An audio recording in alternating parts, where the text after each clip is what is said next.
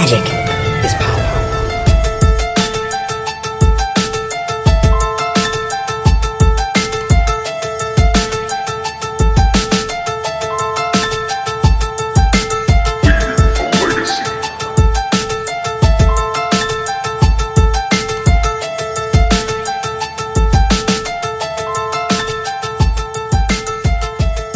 Hello everyone, welcome to another episode of Leaving a Legacy. My name is Patrick. I am your Legacy newbie this week, and with me, as always, on the iPad this week, making it work, Jerry. What's going on, man? Things are happening. Things are happening, Pat. I got so many pieces of technology except for the one that actually matters. Right. My computer shit the bed about 2 hours ago, so we're gonna make it work. We're gonna make it work. Jerry, you have such a unique and just an amazing gravelly tone to your voice. It comes through even on the iPad, so that's pretty impressive. Excellent. I spent many years at radio school learning how to perfect that talent. And also on the cast this week we have special guest Jeremy, aka I know most people probably know him by Zemet on Twitter. What's going on, man? Hey, how's it going? It's going well. So first and foremost, you can always find us on hipstersofthecoast.com. Every Friday we post. The guys, they cover everything from Commander and Cube, Legacy, and Limited, and you can find us there on Fridays. Also, if you want to support the show, you can visit patreon.com/leavinglegacy. We have some awesome rewards. Jerry is working on playmats, right, Jerry? That's my job. All right, well, don't sign up for the playmats here because they're going to be shitty. But we have stickers and all that stuff, so check it out if you want to support the show. I'll drop the link in the show notes. But our main topic tonight, we have Jeremy on. He ran the very successful Win a Lotus event this past weekend in St. Louis. So we have a bunch of top 8 deck lists to look at, but also we kind of want to find out a little bit about you, Jeremy, what you've been up to, and what your background in MTG is. A lot, to be honest with you. A lot. I know, I love it. You have this unique perspective of being both, a store owner and operator, and then also a player, and also heavily involved in the Legacy scene. You're like the perfect case study. Yeah. So tell me a little bit about how you got involved in Magic. Oh god, this is gonna sound like a humble brag. 2011, I went to a yard sale. I played Yu-Gi-Oh at the time. And my friends played Magic, and I saw a sealed box of Magic there for $100, and I'm like, "Oh, this is pretty cool! Like $100. That seems about what standard boxes are going for at the time, even though I don't know what standard is." And let's buy a box and open it with my friends and have some fun. That box turned out to be a sealed unlimited box, which I flipped right away. So that was my first foray into Magic. Jeremy, yeah. I like how you come on and instantly just become the most loathed guest. I started off as a Yu-Gi-Oh player, and then I lip-sacked my way. That is just that's the rookie just stepping up to the plate and crushing it out of the park. That is amazing. Yeah, so it was like, oh, cool. Well, here's like $16,000 at the time. And I'm like, I wonder what formats my friends play. And at the time, there was a shop called B&B Games that did weekly Legacy events. So I was like, might as well buy some dual lands at $20. And then the next week, Star City announced that they were doing their Legacy circuit, and dual lands quadrupled. So I hit 2 lucky things in a row, basically. And that's how I got started in Magic, was turning $100 into a full collection of Legacy. That is amazing. So did you sacrifice a unicorn or an fairy? I feel bad for that mom whenever that kid finds out what happened to his box, but I had no idea what I was doing either. Oh yeah, some guy comes back from college and he's just like, "Mom, well, you did what?" Yeah. That is rough. That's rough. So do you still get a chance to play Legacy now that you're running all these events? Sort of. I played a lot of Vintage this weekend, mainly in paper, because that's a ton of fun. Played a little bit of Legacy. I'm not a good Legacy player at all, so I mainly stick to selling cards, but got a little rep in with Ad Nauseam Tendrils just to see where it was in the new meta, and got crushed pretty handedly by Death and Taxes and some other things. But it was pretty fun. Wow. Nice. I mean, Death and Taxes definitely has the tools to crush Ad Nauseam, but you'd think you would just go off in their face. Right. I know a lot. Yeah.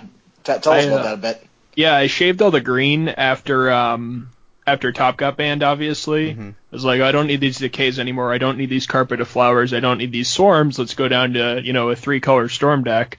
And didn't really seem to matter when Death and Taxes is just doing their thing, and Thalia on turn 2, and then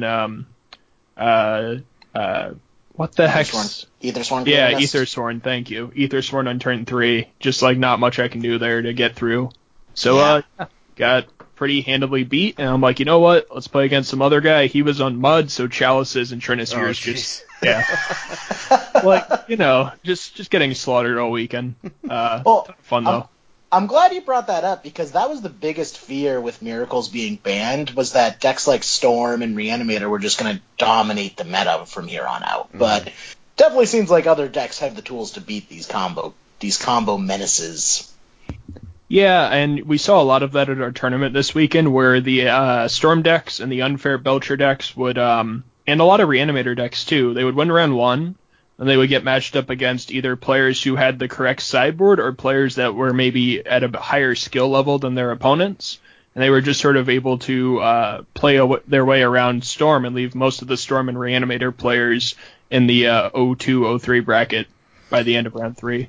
And that's the nice thing too, is that you really did see a lot of people like kind of doing their saber rattling, saying, oh, you're gonna be sorry when Sensei's top is gone and Miracles isn't here to keep all you guys safe. But I mean, just from looking at the top 8 of your event, it seems like it was fairly well-rounded top 8.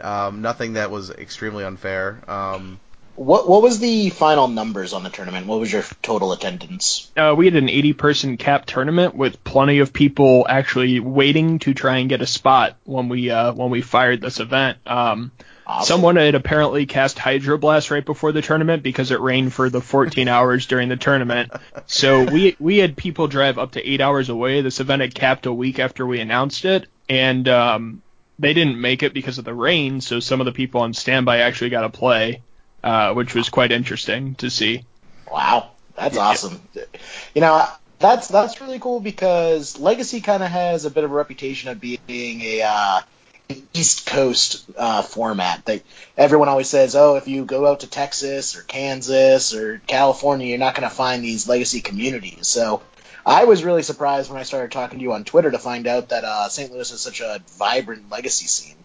Yeah, the Midwest is nice because a lot of the cities are about 4 hours from each other. If you guys know who Caleb Durward is, he stayed in St. Louis for a while because it was in such good proximity to Chicago and Nashville and KC, where all those Legacy events were happening at the time. So you could have a real easy road trip on the weekend to get to a Legacy event.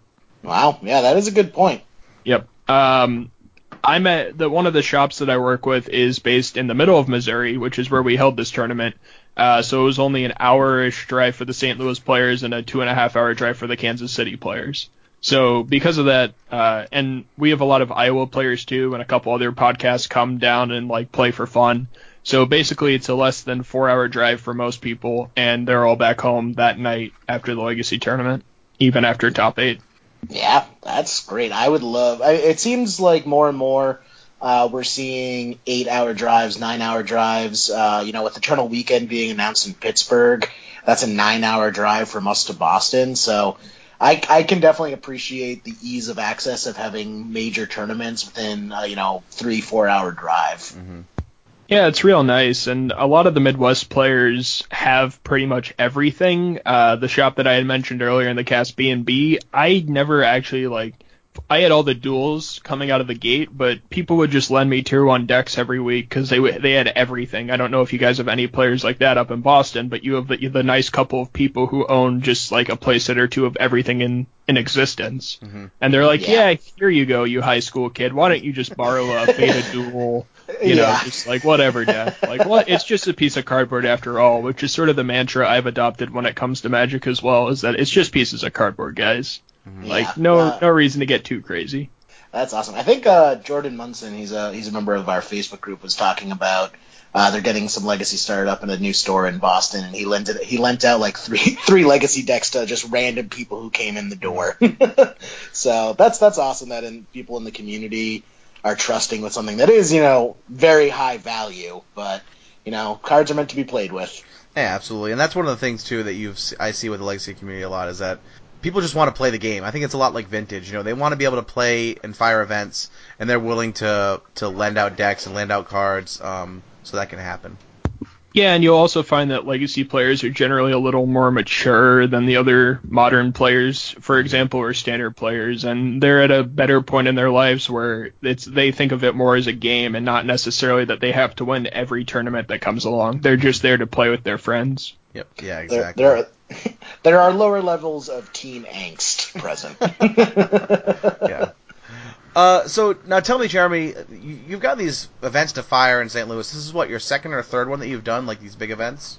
This was our 7th event actually. The shop, like I said, this one's not based out of St. Louis. This one's in the middle of Missouri. Okay. It's like the perfect meeting point essentially for all the Midwest players, and this is the 7th event that we fired, and every time it's either been an Unlimited Mox, a Beta Mox, or a Lotus as the first place, obviously, and we pay down to top 16 most of the time. Mm-hmm. Oh, I thought this was a kind of a winner-take-all event, because, wow. So I don't know. Go ahead, yeah. You want to know the dirty secret about these tournaments? I'm wondering, because, how do you not go out of business? So, the tournament entry was $60 plus tax, and we had 80 people sign up, right? So that's $4,800, right? Yes. So you get first place, which is an Unlimited Black Lotus, which is worth about $3,000 cash or something like that. Second place got a revised Underground Sea, which is worth like $190-ish cash. Third and fourth place got sealed Eternal Masters boxes, which are like $150 at like normal pricing. 5th through 8th got a Jace the Mind Sculptor, and 9th through 16th got 6 packs of Eternal Masters. So you might be going, what the hell? Like, this is a 100% payout tournament, and that's actually how we've run our models. Is we pay out 100% of what we're getting in, and the players know that they're getting something in return. In fact, I gave out a revised dual land per round as a door prize at the last 3 tournaments I've run.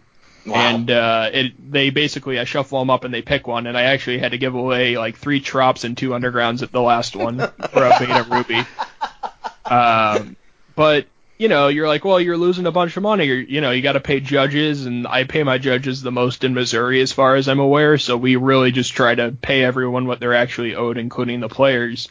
So the money comes back through drinks, which is a huge profit margin, and as well as singles. I haven't looked at the number for the Lotus singles tournament, but the last one we did for a Beta Mox that was like $2,000 in payout. We actually did about $4,000 in sales that day for singles alone, not including board games and a bunch of other stuff. So the way players support us is they come in, they look at what I've bought, they look at our display cases, and they buy singles just to say like, hey, thanks for hosting this. Oh, that's awesome. That's awesome. That's something that I think like a lot of TOs can take a page out of if they're good like you guys and have enough of. One of the problems I find in some shops is that you'll go in to play like a legacy event and they won't actually have like legacy or vintage singles, which makes it a little bit of a tough sell, tough to patronize a store when they don't really have much to offer you, Yeah, I mean, I've gone to stores before that are, trying to kick off their legacy scene. So I'm like, all right, I'm going to go to this store. I'm going to support them. Hope they do well so we can get another store playing these awesome events. And they pay out like 75% of payout, so they're still getting a profit on entry fee. And then the prize payout is in store credit, and you look at their case, and they don't have a single legacy playable card in their case. And then they'll say, oh, we're paying out to top 16, but top 16 gets a booster pack of, whatever the standard set is. And yeah, that's just not how you get people coming back to your events. We have competitors that I'm friends with the owners, and the owners think that offering Amonkhet or $20 win a duel, and if we get more than 8 people, first place we'll get a Badlands, and that'll be it. Like, players just don't care about that stuff. Mm-hmm. They want to have the best time, and they want to be compensated fairly, even though a lot of like standard and modern players will sit through 12 hours of Magic to win a booster box. Like, that's not what legacy players generally want, in my opinion, anyway. Yeah, I think it also comes down to the, legacy players tend to be a bit more mature. Most legacy players work full-time jobs. We're doing this for a hobby. We don't want to be grinding out 12 hours to, win a booster box of something that we're not even going to use. We're probably just going to sell for $70 to whoever will give us the best offer. Yeah, I completely agree with you. Now, something you had brought up, Jeremy, because I listened to your podcast that you did with the guys from Spike Feed, and you had mentioned that, like, for you, like, running the weekly events isn't as a high priority, or I don't know the best way to put it, but you found that kind of the sweet spot for you is, it seems like every quarter or every other month, running like a large event like this where people can really plan for it. Can you speak a little bit more to that and why that's been successful for you guys? Yeah, that's mainly a personal preference. First of all, I don't think all these players would want to like the Spike Feed guys are buddies, but they never see each other outside of our tournament, so it's rather easy for them to shirk other responsibilities and come in every other month and explain it to their spouses and their work, I guess, saying like, hey, it's that other month. It's been 8 weeks. I'm heading out to the great state of Missouri to play some Legacy. How do you get that fix? Got to get that fix. So it's way more manageable for the players because they get to play at their local shops, and then they come to the big boys, I guess, since Star City basically abandoned us, and they get to have some fun. Yeah, I think that's great because I think when you were talking about that in the cast, and I really kind of struck home with me because I'm in a similar spot as those guys. Like, I have 2 kids, I have a wife, I have a full-time job, and for me to get out of the house for a full day is usually a feat in and of itself. So when it's every other month or every 3 months, it's a lot easier to make that case, and it's a lot easier for me to plan. Like, knowing that there's an event coming up, and when it's well advertised, and I know a month or 2 ahead of time, I can really like carve out that time in my schedule. It's not like some kid in high school who has every weekend free, and I can be out on every Saturday if I'd like to. I have to make time for these events, and I'm happy to do it, but having the ability to know ahead of time is like so crucial in that part of it. And like another thing is it's a personal preference for me. I'm only one person. There's only so much time I can give to Magic. Magic is not my priority down the line like many other people. As far as vending goes, I want to I'm finishing up my undergrad, I'm going into law school, and then after that I don't want to deal with selling Magic anymore because it's a pain. And if you follow me anywhere, basically, I'm always out of town. Like, I was just in Japan buying Magic cards, going to the Maldives this month. Like, it's just a ton of travel mixed in, and I don't have time to every month hold tournaments, basically. Mm-hmm. Yeah. So you mentioned, you went to Japan and you were buying cards. So was your trip to Japan solely for that purpose, or were you just going? So yeah, just straight up. So what kind of brings you to this, decision, this plan that you're going to travel around picking up these cards? What level of demand do you have for these cards already before you even leave, or are you just, this will be a fun trip. Let's see if we get lucky. We are the shop that I'm at by the university that I work with is primarily a casual shop. In fact, there's about 30-something players playing EDH right now at the shop, and we're primarily a casual market. And in Japan, there's no such thing as EDH. They don't play casual formats, so you can go over there and pick up Chromatic Lanterns for $2 and Sol Ring for 10 cents. And if you pick up enough of those, you just come back over and sell them to your locals, and you pay for the trip that way. Wow. Yep, and that's the sort of bad part of MTG Finance. That we could spend 10 hours talking about that, but there's a lot of little tricks and buyouts that take place when you realize, I can pay for something this way. I know if you guys follow Corbin Hostler on Twitter, he bought a refrigerator with Zendikar fetches by speculating on those. Yeah, I've heard about that. I heard he got like he sold them before they like quadrupled in price. Yeah, he sold them when they went from 10 to 20, and he's like, man, I beat the market. I got 100% return, and as soon as he got that fridge delivered, they were up to 35 at that point. But you know what though? Like I totally agree that is his move is completely correct, and there's nothing to be ashamed about in that move. It seems like a great move on his part. Definitely. I'm also kind of intrigued about, the Japanese markets. I remember reading on your Twitter feed about, picking up foils, that the Japanese players have a different attitude towards foils, towards English cards, towards Japanese cards. Can you go a little deeper into that? So the Japanese grading system, if you pulled it out of a pack and you didn't sleeve it right away, it's already played. They are that strict when it comes to grading cards. So just like in America, when you have, if you go to a Grand Prix that Star City hosts, and they have that played section where all their played cards are on sale for way lower than market price, Japanese shops have that as well, but their played stuff is our slightly played. Gotcha. So they'll price something at 60% of the Japanese price, and I'll be picking up slightly played chromatic lanterns for $1.40, or slightly played Tolarian Academies for $10, and slightly played Sarah Sanctums for like 15s. So it's a completely different ecosystem over there. And I wrote for MTG Price for a while with Sigmund Ostfresser about how to manipulate that market, and before that, it was no one really knew about it but the head honcho finance guys, and now everyone knows about it. So we sort of got rid of that avenue of free money for a lot of finance people, because a lot of people that were traveling to Japan casually or for work stopped at some of the places we mentioned or started shopping online at the same places.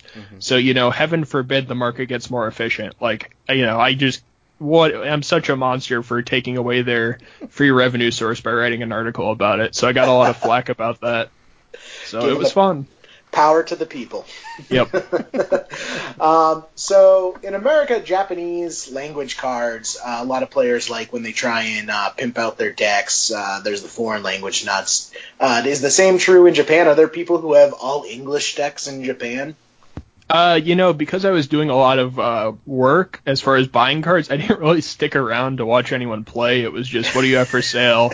Here's my money, buy, next shop. One of the cool things and one of the well-known parts of MTG Finance now is Akihabara. And like in Japan, land's at a premium, so they build upwards, obviously. So there's buildings where there's 5 card shops stacked on top of each other in an 8-story building. So you walk in and there's no play space, there's just display cases, and you go and buy there, and then you go up one floor and you buy there, and you keep going up till you hit the top. Then on your way back down, you might buy some more packs because you're feeling lucky. Oh, wow.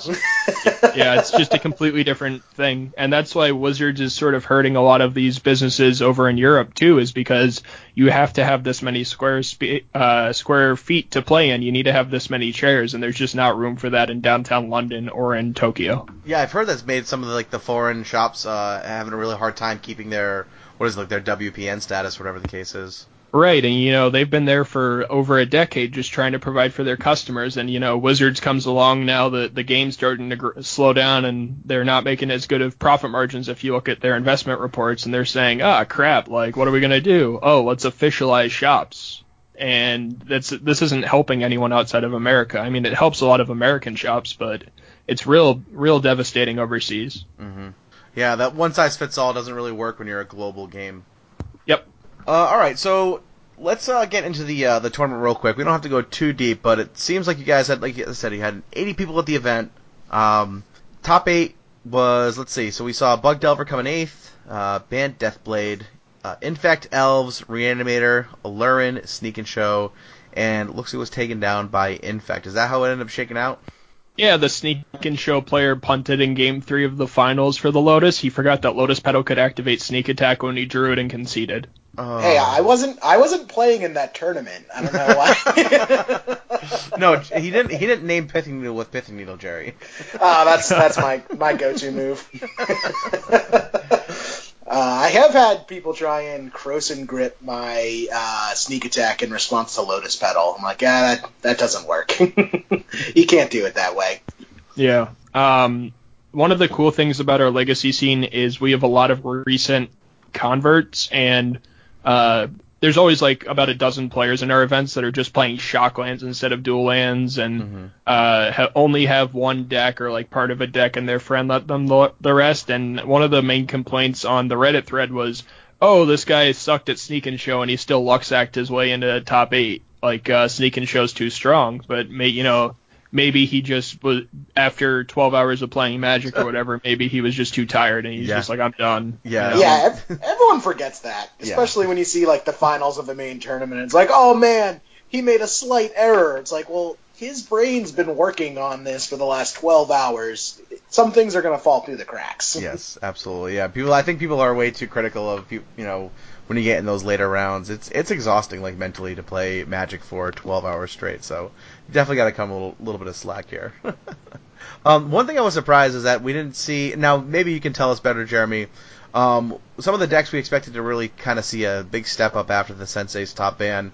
A lot of Hex Deaths. I don't know if you guys had any of those down there. We had 2 lands mirror matches for win and end. No, it was the round before win and end. They were both sitting at like 6th seed and 5th seed and 9th seed and 10th seed, I believe. And that looked miserable. One of them was red green versus Jund Depths, and the other one was Turbo Depths versus just your basic red green lands.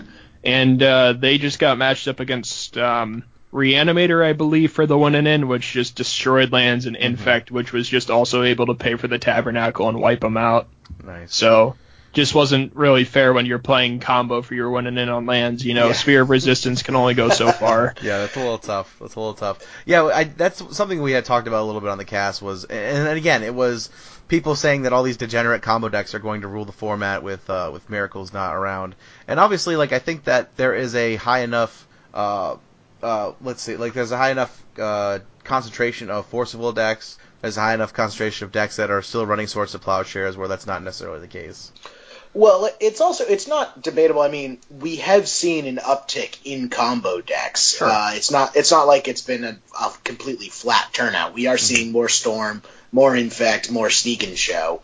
But I think that's just a matter of the fact that these decks were established, powerful, linear strategies that were, doing well. They weren't doing crazy good, but they were still putting up results in the Miracles meta. And now that Miracles is gone, of course, everyone slides up a spot and becomes that much better. And right. But I mean, there was the people concerned that it was going to overrun the format, Yeah, we're not seeing combo summer or anything like that play out. It's not like we're seeing eight Infect or 3 Infects, 3 Storm, 3 Reanimator. Or no, that's too many cards. That's too many decks. You get what I'm saying. Yeah, I know what you're saying. Yeah, and even among Infect, they both took different builds on their build path as far as their main deck, so it was real interesting to see 2 different approaches to Infect, essentially. Oh, really? What were the 2 variants?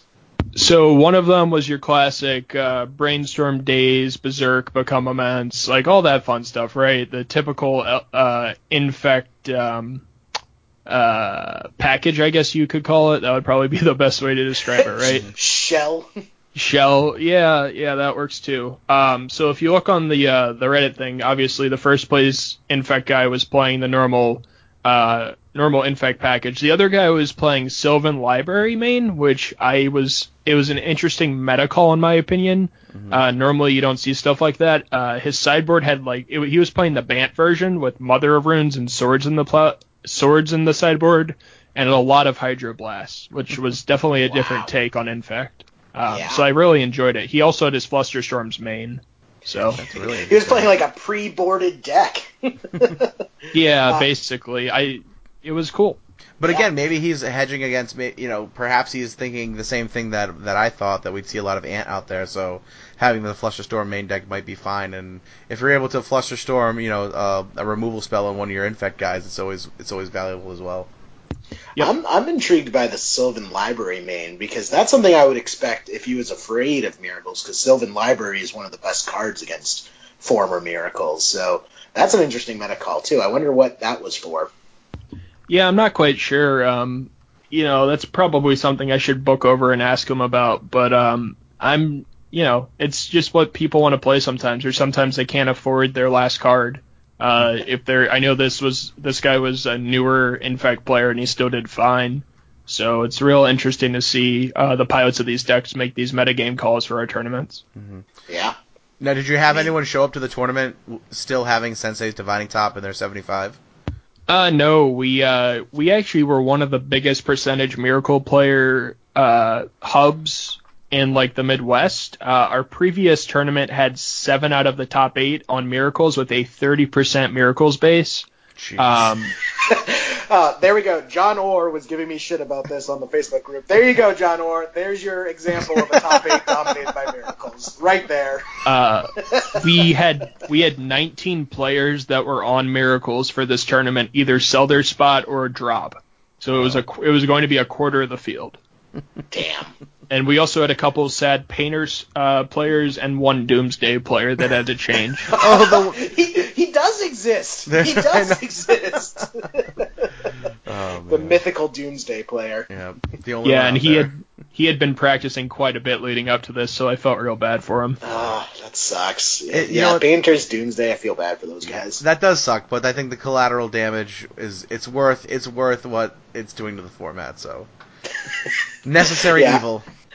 Julian Nab mentioned at the MKM Frankfurt tournament when the judge announced that Sensei's Dividing Top was banned, people just cheered, just standing up. Oh man. Everyone loves a topless tournament. It's true. Yes. Yeah, Pat, I heard you stream Topless the other night. I did stream some Topless Legacy. I was playing Grixis, and it did not go well. Were you or were you not wearing a shirt then? I was wearing a shirt, but no pants. So. Oh, well, that's not really a top. Anyways. It is when I do handstands. Oh, thank you for that image burned into the back of my mind that will never go away. Remember that old show, Real Monsters? Crumb? Oh, yeah, of course. The guy who hold his... That's what I pictured. So you just do... It looked a lot like that. Oh, good. So there was the NKM event this week as well. This is the other large legacy event that we've seen post-ban. Jared, did you want to go over the top 8 here? Sneak and Show 1. What more do we need to say? I would, Pat, but I don't have it in front. Okay, yeah, sure. All right. So, the top 8 consisted of, I'm just going to go down the list here in no particular order. We had Food Chain. We had our friend Julian Nab. He was playing Elves, of course. We saw Reanimator, Agrolome, Stoneblade, Show and Tell, Grixis Delver, and Storm. So, talk about just having 8 different decks in the top 8. That's just so nice to see. It looks like Show and Tell took it down. They have the deck list on here. I didn't see anything. I didn't get a chance to look too hard into it. Let's see. So the Reanimator deck was the black-red variant, looks like here. Yeah. Right? I mean, I feel, especially in this meta, Black-Red Reanimator is going to do very well just because of how quick it is, and being able to protect with Chancellor of the Annex just gives them, without a hard control deck in the meta yet, it just gives them a huge leg up. Though I have seen more and more blue-black Reanimators pop up. There's a Cyborg card that I think is gaining prominence along the Star City circuit as well as MKM and our tournament that I know we had a lot of demand for. Let's see if you guys can guess this. It's a Ice Age card that's red and black, and it has a picture of the dragon on it. Red and black picture of a dragon. It's like a sideways I can picture the card. It's one red and a black, and it's like a sideways view of the dragon, and I can't remember what the name of the frickin' card is. Fire Covenant. Thank you. Yes. Yeah. So this card saw a lot of play in both Grixis and Red-Black Reanimator at our tournament. A copy of it did make it into the top 8 of MKM, and there's a lot of SEG pros that are starting to recommend playing this in your sideboard as well. So it's the 3-mana instant. It's as an additional cost to Fire Covenant, pay X life, and Fire Covenant deals X damage divided as you choose among any number of target creatures. Huh. So it's like a red-black Toxic Deluge Fireball combo type thing? Just a way to get the last couple of points in. I guess so. Oh, so they're just naming it straight at the face. And I was also thinking, because you can do it to creatures too, or did I mishear that? You can. Yeah, so you could also use it to clear the way of, some Thalias that are holding you back from comboing off, or just, any real hate bears in general, Deathrite Shamans. Yeah. Yeah. It's just for creatures, though. You can't point at the face, Jerry. Oh, you can't point it at the face? Mm-mm. Oh, I was confused when he said those last few points of damage. I was just... Yeah, my bad. Interesting. It's like casting Chain Lightning at end of turn, right, Pat? That's right. Hey, Jerry. If you're not cheating, you're not trying, Jerry, right? Thanks, Bill Belichick. So the event was taken down by the Sneak and Show. I don't know. I didn't see anything too exciting in the list, or in the Grixis list. But it's nice to see 8 different decks in the top 8, and nice to see Punishing Loam make its way into a top 8 finish. Yeah, I was really excited about that, because Punishing Loam was actually the deck I was considering sleeving up, just because I want to play some Chalice of the Voids. I know. Chalice of the Void just seems so good right now. Everyone thinks they're safe. I sent all my chalices down to our friend Nerdwalla on Twitter, and he sent me some bug stuff. So I don't have I don't have my chalices anymore, but I think he's making people miserable with mono red, mono red sneak attack. Yeah, he picked up all those foils for me while I was over in Japan. That deck's a monster. Yeah, that's awesome. Good for them. Good for them. Yeah, but I have Team America Bug Delver sleeved up. Haven't played that deck in years, and it felt real good just putting that deck together. Like, that deck just feels so compact and powerful, just curving Delvers and Deathray Shamans into Tarmogoyfs and the Lilianas, and now you have Leovold in there. So I'm excited. I'm gonna get out to the shop on Thursday and sleeve that up for the Thursday tournament. Nice, very nice. Yeah, I think it's sweet. Do you think you'll be playing Punishing Loam anytime soon, Jerry? I definitely want to. It's coming down to how many nights I can spend sleeving and re-sleeving decks. So I'm gonna try and do like Bug Delver on Thursday. And then if I get out of early work on Friday, I want to try a new variation of Sneak and Show, where I switched it up a bit. And then on Sunday, I might want to put Aggro Loam together. So I just gotta get these decks together. And luckily, there aren't too many shared pieces across the board, so that makes it a bit easier. So Jeremy, when you're playing Legacy, do you get a chance to play anything besides Storm? Yeah, basically anything I want to sleeve up, honestly. I played a lot of Red Black Reanimator before Top got banned, and that was just not a walk in the park by any means at GP Louisville and the sides. But yeah, mainly vintage lately. Been on sort of a vintage kick. With Top Band, I want to see where the meta settles before I try anything too crazy. But I'll probably play Nick Fit next week. That'll probably be my choice. Now, with the restrictions in vintage, what have you seen kind of happen with that format now? Honestly, I'm pretty happy that Gush got the axe. You know, Steven Menenian's probably crying while all of his books don't sell, but it was a good move. Yeah, he's the one I feel the worst for. He got a freaking book banned. Yeah. Been playing a lot of 2-card Monty lately, popularized by Ben at Librarian of Lang. Guy's deck is a monster. A lot of degenerate things that go on in that list.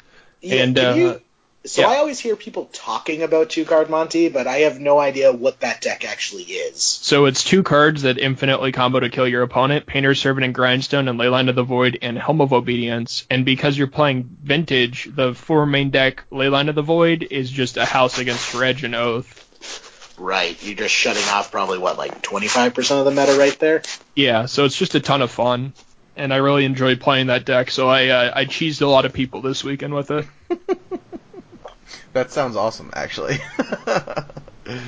Hell, I play that in Legacy. Well, like the original, the old Eldrazi decks had the Helm Leyline combo in them between the sideboard and the main deck, so it's definitely out there. That's actually something we didn't mention the other cast when we were talking about Miracles replacements is Rest in Peace Helm is actually another kind of blue-white strategy that I could see coming back into the forefray, because that was seeing some play before Miracles, finalized its threat base. Mm-hmm. And we're sold out of, I actually sold out of them today, that 2-mana Urza's rare that's blue, that you can't be dealt damage until a card goes to your graveyard. Like, that card's getting real hot lately. Wait, what card is this? What's the name of that card? Where, prevent energy field, I think? I'm looking this up on my cell phone. I feel like I'm just rubbing 2 sticks of twigs together to make a fire. Yeah, energy field is 1 in a blue for an enchantment. Prevent all damage that would be dealt to you by sources you don't control. When a card is put into your graveyard from anywhere, sacrifice energy field. Oh, yeah, that was also another one, because that combos with Rest in Peace to basically make you unkillable.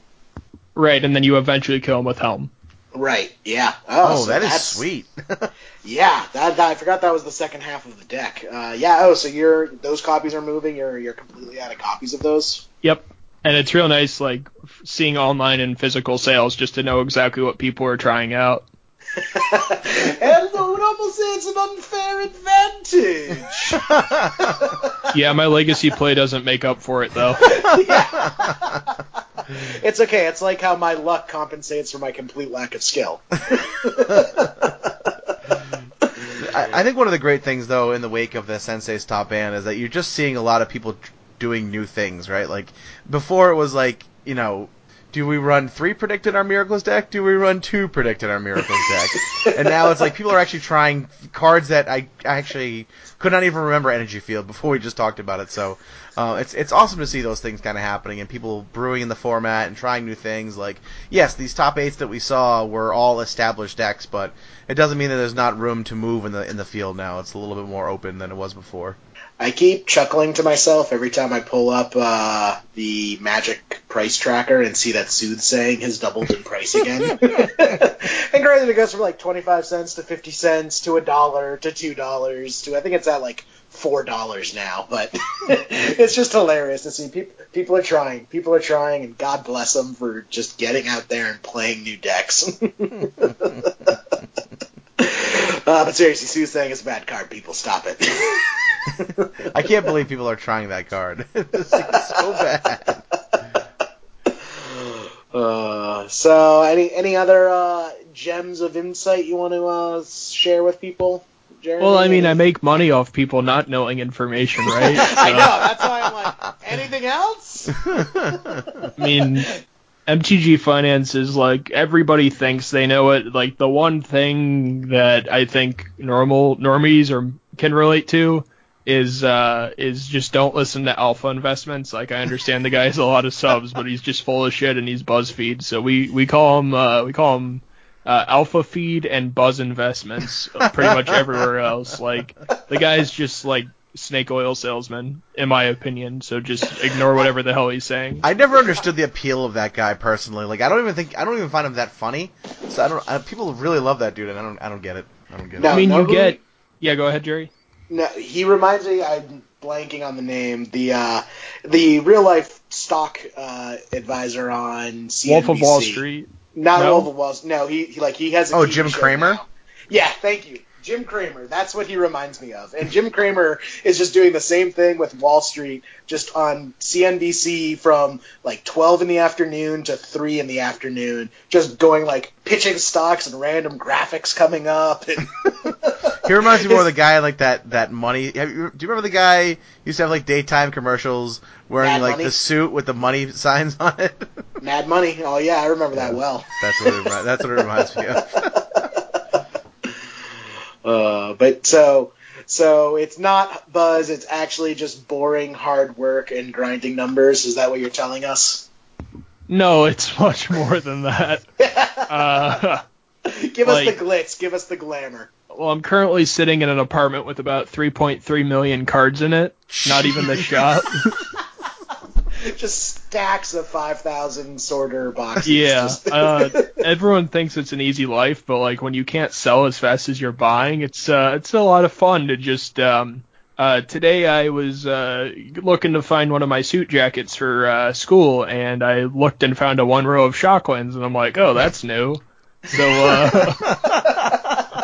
Like some people might be thinking while they're listening to this, like, holy shit, this guy's just bragging. It's like, no, I paid like a couple grand for that box and I lost it up until a couple months ago. Like, so there's a segment I have with my friends where they go in my trunk and they see how many Magic cards they can find, and we found like Wastelands and Dual Lands and Expeditions just like in the trunk because there's just boxes and boxes. So it's real bad. If the heat death of Legacy ever comes about, it's because all the copies of Dual Lands have been accumulating in Jeremy's trunk. Basically. That's amazing. Yeah. But I think you're still doing good work, man. You're freeing these cards from me, being in people's bulk boxes all over the place, and you're getting them out into the wild so people can play the best format around. Yeah, it's a real...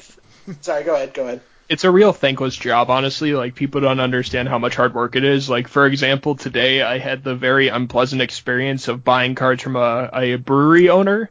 And, as I was struggling, he just kept plying me with free beer while I was buying his collection. So I'm just sitting in a closed brewery, just drinking as much beer as I can while I'm buying this guy's collection. And it's going to take a week, and I'm going back pretty much every day. So free beer for the next week, man. You're really helping your case as the sad, poor it's a rough life. investor. It's a thankless job. But like you said, you gotta really grind your value out of that too. Like you're picking boxes all the time, picking out of bulk rare boxes as well. So it's not easy work. Yeah, it's not fun. Like, there's easy tools for people that want to get into finance and learn how to pick their bulk. There's plenty of tools for that. That's not that hard. It's being able to, like, look at a 2-row of old rares and know exactly how much you're paying on each one, and that takes a little bit of time. Mm-hmm. Now, people always have this fantasy of being a shop owner, and little old lady comes strutting in off the street saying, "Oh, I found my grandson's magic collection in the attic. Is this worth anything?" And it's just full of dual lands and power. You know, what would you say? How often do you just get a collection of just utter junk, and how often do you just get those, you know, amazing finds that's just everything under the sun? Last month I probably bought about 100 like whatever collections, and then I hit like 3 bombshell collections, but this is like not normal. Last year I hit 2 bombshell collections overall, but one of them essentially paid for my entire year. So it really is just, this guy came in and he's like, I've got $5,000 worth of cards, I want to pay off my car. And I'm like, that's great. What prices are you going off of? Because a lot of Magic players don't understand pricing. They want like full Star City, full TCG. Obviously that started to change, but it's been a big problem the last 5 years. And he's like, oh, I was just using Scry 1994 or 95. And he's like, Black Lotus is still worth $200, right? And I'm like, what are you talking about? He goes, well, I've got 3 Alpha Black Lotuses. And he's like, and I'd like to get $600 for them. I'm like, you've got to be shitting me. I'm like, there's no way. So he brings it in, and it's all near mint or mint, because we got some of it graded, alpha stuff. Wow. And he just went to a con when Magic was starting off and bought a bunch of stuff, opened it up, and threw it in a closet and forgot about it. So that paid for pretty much everything for school. And then the other one was just like, you get a lot of things where people will have tens of thousands of dollars in their bulk boxes, and it really comes down to, are you going to honestly pay them what it's worth? And because I do, and because I pay out more than other people, I get a lot of recommendations to go and find these old collections, which is where this brewery collection came from. Yeah, Yeah, sorry. Didn't you say you were? Well, yeah, I think I remember you saying you're one of the highest like buy prices around your area, right? Yeah, so the highest buy price area in our area. So to clarify, so like the guy who said, I want $600 for this Alpha Black Lotus, what did you end up giving him for it? $55,000 for the collection. So that's a fair bit better than the $5,000 he wanted. Yeah, so he actually ended up paying off his house instead of a car. Well, I can't imagine what his face was like when he found out that he was sitting on like tens and tens of thousands of dollars when he thought he had like $5,000 in the box. Yeah, and like the other thing that like if you're going to get into finance, I can't stress enough, is opening a business. Like, don't do this through your personal stuff, because the IRS will go crazy as long as you have a good accountant and you keep all your I's dotted, which I do very meticulously, because you basically get audited every year doing this. Because they think you're selling drugs. I've actually had my bank stop me from pulling out money because they had to like ask the FBI to make sure, like stuff like that. Like when you're pulling out like the same amount of money every week and you're depositing a lot of cash, your bank starts to get a little curious. Yeah, I work in finance, and that is a big red flag when a customer on Monday withdraws $100,000 and on Wednesday deposits $110,000. And it's not even that; it's all the neighbors seeing people stop by at all times of night to pick up cards, but they don't know that. Walking in and out of the house with backpacks all the time. And... Yeah, like boxes that they keep covered, And they're always, kind of furtive looking, just looking around like they have something really valuable in their hands. So it's interesting. Yeah. The unknown problems. That's that's pretty funny. But I mean, so it sounds like you definitely get a lot of business. Like you said, just kind of treating the people who come to you right, and not scumbagging people ends up paying way more in dividends down the line. Yeah, and like because I'm literally spending a week picking through this guy's bulk. Like I pulled out probably another $2,000 worth of like $10 uncommons and commons today. Like Ristic Studies one, no one knows is $9, but he just had a stack of them. Stuff like that. So like because I'm taking a whole week out of my time, like I'm pulling an extra like it'll probably be another like $10,000 out of his bulk and commons that are worth money, but like. I got this hookup through a recommendation, and when this one's done, he'll recommend people to me that come into his bar and stuff like that. So as long as you're paying them the correct amount, like it's worth it. And like my profit margins may not be the highest because of that, but it makes me sleep at night, which is all I care about. Because this isn't the end goal. So, as long as I do it right and I do it honestly and I pay my taxes correctly, I'm fine. Yeah, you want to say that a little louder? I don't think the NSA heard that. He is paying his taxes correctly. Well, that's one of the things in this industry is people will go and sell so if you've ever sold cards to a vendor, you're supposed to pay taxes on that if it's over $1,000. And legacy players especially, I know one of the members was downsizing his collection on stuff he didn't need. You're supposed to pay taxes when you go to a vendor and you get that cash. Mm-hmm. And I'm one of the few people that has a spreadsheet that I write down how much I'm getting from each vendor at Grand Prix, just in case, it's just better to be safe with that sort of stuff. Yeah, you don't want to go to, the IRS doesn't mess around, man. Yep. So if you're selling a legacy deck and you get $2,000 and you put $2,000 cash in your bank might be like, well, what's going on? So just interesting to know. Yeah, I mean, if you ever need to hide stuff in the Cayman Islands, just ask me. I got that covered. All right, so Jeremy, is there anything else going on down your way you want to plug right now, or do you have anything come up you want to talk about? We have another Legacy tournament on June 24th, keeping in line with every other month. So that'll be fun. I think we're probably already sold out for that, though. We haven't even announced it yet, but the amount of people that want spots I think we'll just be sold out as soon as we announce it. So, yeah, it's a rough life, guys. It's a rough life. Any thoughts about maybe getting a second location or renting out a hall if you're getting this much turnout? I'm not greedy, so for me it's just way easier to just do it in the shop and not have to worry about it. A lot of TOs would chase bigger venues to sell out and maybe pay their judges a little less, but I don't really care. I'm okay not making as much of a profit margin on the tournaments and just having it contained within what I know rather than having something go wrong and having a lot of mad players. Mm-hmm. Yeah, a lot to be said for that too. Yeah. Go ahead. Yeah, I was just gonna say it's always good to be able to deliver a high quality product rather than go for dollars, and not be able to deliver what you want to. Yep, I agree. It's better to be conservative in this industry, in my opinion, than it is to just chase every dollar. Mm-hmm. Agreed. Awesome. All right, Jerry, was there anything else you wanted to talk about before we got out of here today? No, I mean there probably is, but I can't look anything up without my computer. So yeah, Jerry. I'm gonna make a fire in my room instead. And I'm reverting back to caveman days. Okay. As I talk to you on my iPad. All right, so Jeremy, if someone wanted to find you or talk to you about trading cards or buying collections, where can they find you? Are you on Twitter? I know you're on Twitter. Can they find you on Facebook? Where else can they find you, man? I'd like to keep my Facebook affiliated with just actual friends. I know there's a lot of Magic players that have no social lives and want to friend everyone, but I like to keep that a little separate. Smart man. If you're a modern player, don't even come after me because I'll just block you because you're stupid. Telling it like it is. Yeah, I just don't want to deal with your shit, man. If you're looking for Lingering Souls and Path to Exiles, sorry, bud.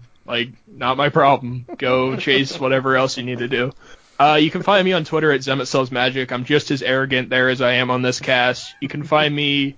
You can follow our podcast where we talk about how to make money on Magic at Cartel_Finance. We're Cartel Aristocrats on SoundCloud, iTunes, YouTube, and next week we will be on one of the biggest content creation pages out there. I can't talk about it yet because we haven't signed the deal, but apparently enough people liked our show that we turned some heads on a content site. Nice. So I guess we're doing something right. You can find the shop that I'm currently working with at Valhalla's Gate on Facebook. We're located right next to the University of Missouri, and we'll definitely buy anything for actual prices instead of lowballing you like the neckbeard at your LGS. Is Jason alt on Cartel? Because I just feel you two would make a great buddy cop drama. It's hilarious actually. We can't stand each other because he's a Blackhawks fan and I'm a Blues fan. So we chirp back and forth all the time. They stole Douglas Johnson from our cast after a year and put him on Brainstorm Brewery, so he got promoted. But we're still they're permanent guest hosts, right? Yeah. So we had Doug going and we had a good thing going, and they're like, "Hey, Doug, you want to record Brainstorm at the same time as Cartel?" And obviously he took that chance. I don't blame him. I kind of want to organize a Brainstorm Brewery Cartel Aristocrat dodgeball game. Just see who comes out on top. It's okay. Those guys are pretty short, so it'll be fine. I'm not looking. Like, Doug's like 5'2", and I'm 6'3", 6'4", so it's perfect. That height advantage. Yeah, all love the Brainstorm Brewery, though. I get along with Jason and Doug pretty well, or Corbin and Doug pretty well. Fuck Jason. Yeah. Just kidding, Jason. Just kidding. I mean, I called him out on the latest cartel, too, so it's completely worth it. You can also, if you like my writing content, I've written for MTG Price, I've written for brainstormbrewery.com, I've written for cardconfidants.com, I think is what it's called, some other website. I looked at writing for Hipsters of the Coast, but I just don't have time. Generally, you find that a lot of finance guys are too busy grinding nickels to write articles. Mm-hmm. So, yeah, Life. follow me on Zemet at Zemet Sells Magic. That's XEMIT Sells Magic on Twitter, and I'm just as arrogant there as anywhere else. Just want to drive that point home. Yep. How about you, Jerry? How about you? Where can they find you, man? I feel like I need to research my resume after that one. I'm on Hipsters of the Coast. I'm writing every Tuesday. I'm actually excited for my next article. I'm making an As Foretold Legacy deck, Pat. Oh, really? It's gonna be foretelling. Is that why you were looking for foil copies of As Foretold? No. Yes. I've got one. Yeah, but they're like $35. Screw that. I'm not paying $35 for a foil As Foretold. I thought you were a baller, Jerry. I thought you were a baller. Yeah, but I mean, I also recognize a bad investment when I see one. I'll wait 2 weeks and get it for like $10. That's fair. Unless am I looking at this all wrong? What's your price prediction for foil As Foretold's? You're correct. I sold a lot of them. If you need a Russian foil one, I've got one for sale. Why don't tell me these things? It's like I already gave you my money earlier this week. Did you? Yeah, I got the. You're sending me the Survival of the Fittest. Oh yeah. Sorry. The other thing. The other thing on Twitter is I do a lot of sales on like 20% below TCG, and my DMs are always insane. But if you send me a message, I'll eventually answer it. Yeah. All right. Just as long as that Survival of the Fittest is on its way. Yeah, totally. Try not to It's- stuff it in an envelope right now. I'm kidding. It wasn't a hologram. Anyways, I write for Hipsters of the Coast every other Tuesday. Me and Aaron Gazinga, Zing Zang Badanga. We trade off articles on Legacy Brews, so mine will be coming out the Tuesday after this episode airs. Excellent. Yeah, I'm also on Twitter at JMe3rd. Also, I'm all over all the Facebook groups. There are so many freaking Deck Brewers Facebook groups. I love it. I just joined, or I guess I'm an administrator of the Blue White X Stoneblade list, so seeing a lot of cool Stoneblade lists coming through my Facebook feed, which I'm loving. Awesome. What about you, Pat? You can find me at Pat Uglo on Twitter. You can find my stream, twitch.tv/PatUglo. You can find the Facebook page in the show notes. I will put the link down there. You can also find the Patreon in the show notes as well if you want to support the show. And, yeah, just want to thank all of our supporters. We had a new Patreon supporter this week, Ian Seafelt. Our friend, we were talking about him last week on the cast, so I just wanted to thank him for supporting the cast. Just gonna start calling out fans by name. Well, I mean, no, calling Way out to guilt trip him, Patreon. Pat. No, calling out Patreon supporters. He pledged to our Patreon, so I wanted to say thank you for that. So Jeremy, we don't do shout outs on the cast. We do scoops into top 8. Anyone you want to scoop into top 8 this week? Oh God, there's so many. Oh, humble plug as well. I have a YouTube channel that I've had for 6 years. No, your resume's too long. Shout out to the Magic Man Sam. I've known you since you were like 100 subscribers big, and Tulare Community College. Brian over there as well. Sam was like a block away from the stabbing that occurred the other day. I guess some Stoneforge player was real mad at his Pithing Needle video or something, but he got through that okay. And Tularian Brian has just really taken off with his channel. It's been real cool to watch him grow since back in the day. Yeah, I can attest. I actually just started listening to Sam's cast. Well, he does like the videos on YouTube, but he also posts them on MTG Cast, I believe. And I just happened to like start listening to them when I saw him have he had Aaron Forsythe on, he had Rich Hagon, he had a few other people that from WotC, and man, he just does a really high quality cast of his. So that's good on him, man. And obviously, the professor is always crushing over at Tolarian College, so it's always good to see him doing well. Yeah, and I got one more if that's okay. Of course. Yeah, I was just joking. You can do more. Shit, what's his name? Always the best start for a scoop in the top 8. Yeah. Man, I feel like I should know this guy. Where'd that go? Oh, shout out. Yeah. Shout out to Randy Bueller. I know a lot of people give him flack, but he 10-0'd me in old school at a GP, so I mean the guy still knows how to play Magic, even if I just walked up, I'm like, hey, do you want to play old school? He's like, sure, I'm on my lunch break, and then he just 10-0'd me right away. Wow. So he's a real good guy. Oh, wow. Nice. So those are my scoops. How about you, Jerry? I don't. I'm gonna anti-scoop my computer. You're gonna dream crush your computer? I'm gonna dream crush my computer. All right, and I'm gonna scoop at Ian again and say thank you. And once again, Johnny Cured for our intro music. Thank you for that. That stuff is great. And all the people in the Facebook group, because you guys are fantastic, and that's growing every week, and we're at like 500 and some odd people on there, and it's a good environment for people who are into Legacy. Yeah. Oh, I'm also going to scoop in Jeremy for coming on the cast. Thanks, yes, man. of course, yeah. Yeah, thanks a lot. It's real refreshing to not have to talk about Modern with people, so I really appreciate it. Anytime you want to blow off some steam, come on. Absolutely. Thanks. Jerry, you have a die for us tonight, man? I do. All right, roll it. We got 13. Lucky number 13. This is actually you, Jerry. I don't think you get to choose songs. No, if mine came up, I get it. That's the rules. This cast is rigged. Yes. No, these are the rules. I put it on there. I've been waiting months. Which one is it again? I forget. Talk to me. Run the Jewels. Oh yeah, good ass song. Play that right. shit. Sure. That was relevant at the time. I forget what it was relevant to, but that was put on there for a reason. Oh man! All right, great. We'll play that song tonight. Yeah. We return from the depths of the Badland with a gun and a knife and a waistband. With the war with the devil and Shaitan. He wore a bad toupee and a spray tan. So high now, hoping that I land on a Thai stick moving through Thailand. On the radio, heard a plane hijack. Government did that like they cook crack. I move in the world of conspiracies.